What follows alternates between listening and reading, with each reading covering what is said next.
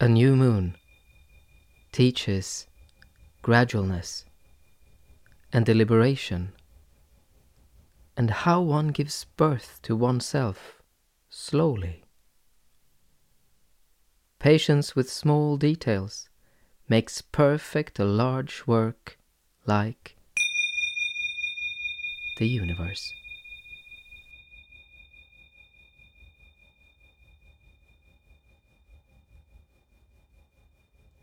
Welcome to In the Borderlands, our podcast cavern where we explore creativity, mythology, and magic, and we are your hosts, Torgrim Mellumstene from Norway. And Mikael Öberg from Sweden. And it gives me great pleasure to say welcome to Lunisolar Mind episode 13. I've been waiting. It's been a long time since we did our full moon project. Yeah. And after 12 full moons, we thought maybe it's time to give the new moon some love. Yeah, indeed. Yeah. We've kind of been ignoring that. Yes. I mean, we started the project with the full moon, which makes sense because it's the brightest part of the lunar cycle. So it's the most visible part. So it's the most vulgar part. It's the easiest place to start. But now we enter the more subtle realms. Yeah, and it's like some sort of relation to the solstice. We did an episode on the winter solstice, the threshold between solar years, and realized that actually this kind of threshold is present more often throughout the year. Yeah. In each lunar cycle, we come to a point where the moon goes dark. Yeah, 12 to 13 times a year. And then there is that pregnant pause. Shall it return? Will it return? Please? Yes, it returns. Which is also fascinating about how even the word calendar is related to that. In the sense of that it comes from kalenda, to call out, to summon, related to this ancient practice, at least to Roman times, probably, and most likely, if you can trace it back to Roman times, you can trace it further back, but without any clear evidence of it, of really calling forth the new moon, this shouting out, that there was this practice of actually having some kind of a summoning or a calling in that moment of, as you say, pregnant stillness. In a sense, like the cry of a newborn babe. So the entire concept of a calendar is lunar in like the narrative topography of the word. And in those archaeological layers, we find this practice of doing a ritual to summon the moon forth from darkness. Not knowing, knowing, but still not knowing whether it will return. This time, it's a valuable time to kind of reflect on the not knowing. Yeah. And just being in that space. Yeah, and that's where we kind of were with the winter solstice meditation, to pay attention to that quality of not knowing, of waiting, but actively. Yeah. It's a bit like the mythological logic, the mythic mind kind of thinks in different qualities, and you can find them in many places. So the lunar cycle, all the parts of the lunar cycle has different qualities. So if the full moon is the shining bright, the moon at its full powers, the quality of being radiant, then you have the new moon, which is this quality of it's hidden. You do not know, and that's what starts the next cycle. And then, I mean, you could connect it to your breath, like you are breathing in fully, and then you breathe out, and then there's that little pause there between having pushed all the air out before taking the next breath. And that there's something interesting about that particular quality. It is. And that can be connected to the new moon. It also reminds me somehow of my own therapeutic journey. I did a lot of therapy related, a lot of to do with, emotions stuck in different parts of the body and the connecting tissue. But the real breakthrough came when I kind of went through into the dark. That's only how I can describe it. It's like there was this, like at the bottom level of all these kind of radiant emotions, was this velvety. That's how I would describe it, like a velvety darkness. It's like a filled nothing, like an open void, like a living paradox, like a black hole. Yeah, where everything is consumed and reborn, and you can reconstitute yourself by going through that black hole. And I had this very visceral experience of that in sessions of therapy, where underneath all these layers of life, it was almost like entering through into something new, and you had to go through that darkness. But even when I say darkness, the cultural connotation of darkness is evil still. It's I can feel it when I say go through darkness. It sounds really whoa, but that's not the darkness that I recall. It was, as I say, it was like velvet. It was welcoming, all encompassing, a place for kind of the stillness of you. And maybe as these black holes in the universe, you're able to go through and maybe into a new universe, new dimension of your life through those dark moments. But they're not bad. I think a lot of the issues we have with darkness has to do with these connotations we put on it, like we shouldn't be here, which probably is related to the fact that we don't any longer have a lunar calendar where you see these changes from the full to the new as just regular. But we've lost that.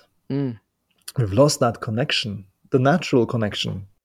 Since only like Easter or Eid or some of these holidays are related to the lunar eye, maybe that's part of it. This kind of division of the dark and the light, instead of seeing the dark and the light in one body as two beautiful parts of a whole that you need to go through in your life, and that they are not good or bad, they are just necessary for movement. The movement of the soul. You have the bright day and the dark night of the soul, and that's okay. It doesn't mean it's just nature somehow. Yeah. Yeah. That's where I ended up with that in that thought process. Yeah. Yeah.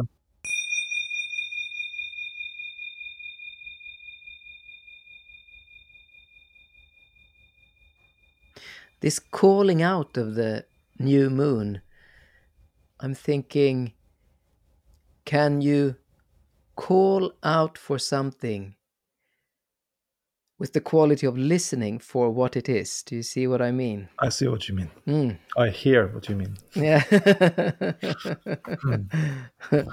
Without knowing what it is yet. Yeah. And in a sense, that's what we're already doing. How we are making performances, no? We call out for something, and then we try to listen to the response. Yeah. And if it's just an echo, then that's not a good thing. No. There's usually that's my experience, that how to make art or performances. It's about you call out and you listen. You state an intention.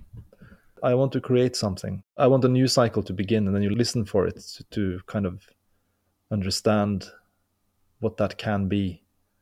Yeah, it comes back to something we've been talking about before in the creative act. This double quality of making something and discovering something at the same time. It's an interesting paradox. Yeah.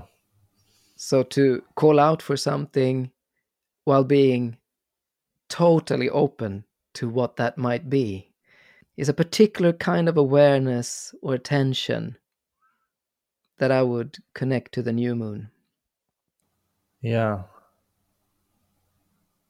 It invites a sort of exploration without colonization?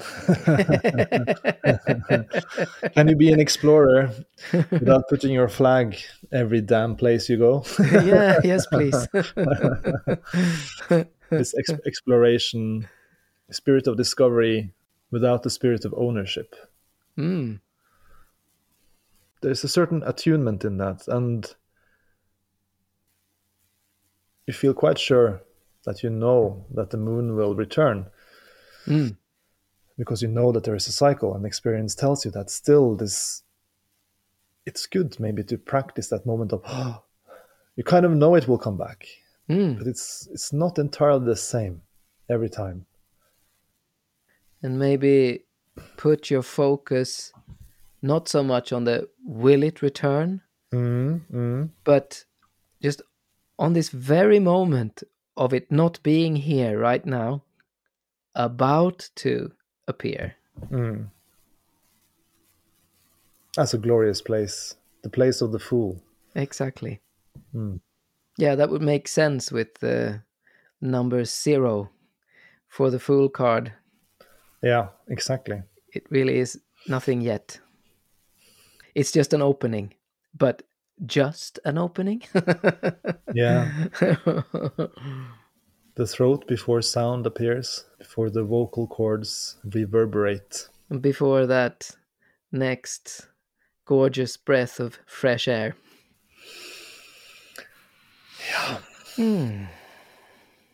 Yeah, so give the new moon some love in all the different places where it appears.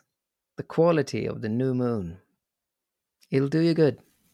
And if you notice it in the sky, you will notice it in your life.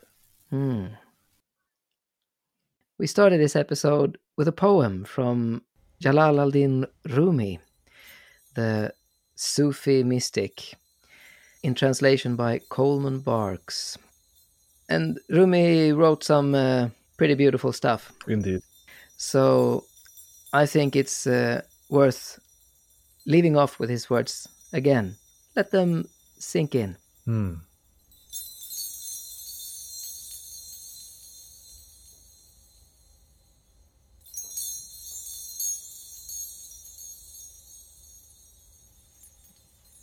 A new moon teaches gradualness and deliberation, and how one gives birth to oneself slowly. Patience with small details makes perfect a large work. Like the universe.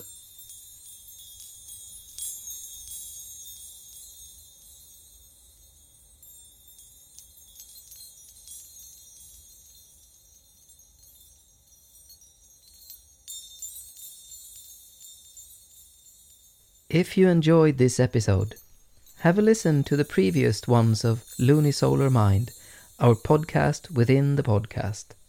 12 full moon explorations using the lens of myth and symbol.